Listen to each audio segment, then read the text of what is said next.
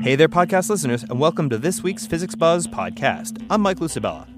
You've probably heard the announcement that this year's Physics Nobel Prize went to Serge Haroche and David Wineland for groundbreaking experimental methods that enable measuring and manipulation of individual quantum systems. Awesome! What in the world does that mean? It means these two physicists, along with their research teams, of course, have let scientists play with the weird world of quantum mechanics in ways once thought impossible. It's cool from a purely scientific angle, but also could lead to some really neat technology. To really get a handle on what's going on, it helps to go back to the fundamentals of what quantum mechanics are. In the regular classical world that you and I inhabit, I can pretty definitively say that this ball is right here on the floor. I know because I looked at it, or measured it. And I can say also pretty definitively that before I looked at it, it was still sitting right there on the floor. However, when you start to shrink down to scales smaller than an atom, the universe starts behaving very differently than what we're used to. In the weird world of quantum mechanics, the act of measuring a particle can change its nature in a very profound way. If it's in such a quantum state and I measure where it's located, I cannot definitively say that that particle is at the same position the instant before I measured it. Instead, it was in what is called a superposition of several places. It's not just that I didn't know where it was, in a way, at all places at once. More precisely, it existed as what scientists call a wave function, describing its probability of being at a specific point at a specific time. When I measured the particle, its wave function collapsed and it resolved itself into a single definitive point. And most people know this as the Schrödinger's cat paradox. It sounds strange, but there have been all kinds of seemingly inexplicable experiments that show this happening, except usually without the cat. This applies to all kinds of aspects of a quantum particle, its speed, its energy level, everything. What's more, if there are two particles with wave functions that overlap in some way, they can become entangled, meaning that the two particles still exert an instantaneous influence on each other, even when separated by great distances. This entangled state is extremely fragile. The slightest disruption can cause its wave function to collapse, and the entanglement is lost. This was all predicted in the first half of the 20th century, so Wineland and Haroche did not discover any new property of the universe. Instead, they mastered it. Well, they started to, at least.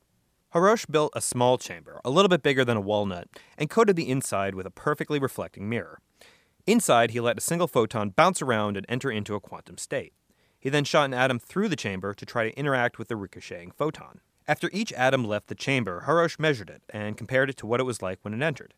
If it changed, then it had interacted with the bouncing photon, but in a way that left the photon intact. On the surface, this might not seem too difficult. But here's the thing. When you see a photon, you usually have to destroy it.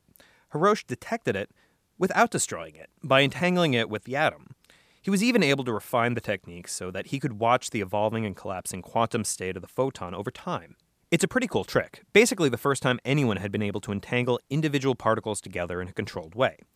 Wineland, in a way, did the reverse. He trapped atoms and shot photons at them.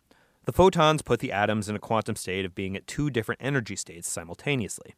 Now, Wineland has taken these atomic traps and photon laser pulses and started building things with them. He specializes in designing the next generation of atomic clocks. His atomic traps are the perfect devices to hold the atoms that are the clock's essential timekeepers. When hit with a specially tuned laser, these trapped atoms emit light at a very precise frequency, a frequency which scientists use like the ticks of a clock. Right now, the master atomic clock, which all other clocks in the world are set against, is pretty good. It runs on what's called the cesium standard and accurate to about 1 part in a quadrillion. The experiments that Wineland has been building are about 100 times better. If you started running one of his at the beginning of time, almost 14 billion years ago, it would only be off by about 5 seconds today. Tantalizingly, Wineland has also used his atomic traps to build a rudimentary quantum computer. Quantum computing holds the promise to be the next great revolution in data processing. The idea is basically this. Let's say you had a math problem, say 2x equals 10, and you wanted to solve for x. One way to do that is to start plugging in numbers for x and keep going until you got 10. You start with 0 and move up until you get the right answer. It takes a little bit of time to go through all of them. If you want to save a bit of time, you could plug the equation into a computer and have it run the same program. It'll start substituting different binary bit combinations that represent numbers until it gets an answer that works. Remember, when a computer processes a number, it is actually processing a series of bits, tiny on and off switches symbolized as ones and zeros, which in turn represent a number. 0 is 0, 0, 0, 0. 1 is 0001, 2 is 0010, and so on. In a quantum computer, these bits can be entangled with each other, meaning they're both 1 and 0 at the same time. So what happens is, in one single process, all of the different binary number combinations are tried, including the correct one, as well as all the incorrect solutions. At the end, it's just a simple matter of identifying the right one. These special quantum bits are called qubits. The computer's processing power increases exponentially with each additional qubit. In our example, with 4 qubits, a computer can process 16 different numbers simultaneously. With 5, it can do 32, with 10, it can do 1,024, and with, say, 300 qubits, a computer can simultaneously process about 2 novemvigintillion numbers at once. That's a 2 followed by 90 zeros. I didn't even know that number had a name. Clearly, these quantum computers have the promise to be powerful tools. The plans and algorithms have all been devised, but the physical technology to build one is still many years away. It's extremely difficult to keep these delicate qubits entangled for any meaningful length of time. But it is getting closer. In 1995, Wineland used his atomic traps to build the most basic component of a processor, a simple type of logic gate. Today, researchers the world over are pressing ahead, looking for better, longer-lasting qubits, entangling as many of them as they can, and even processing a few very basic algorithms. These are all important first steps which Wineland and Hirosh made possible. That's all for this week's Physics Buzz podcast.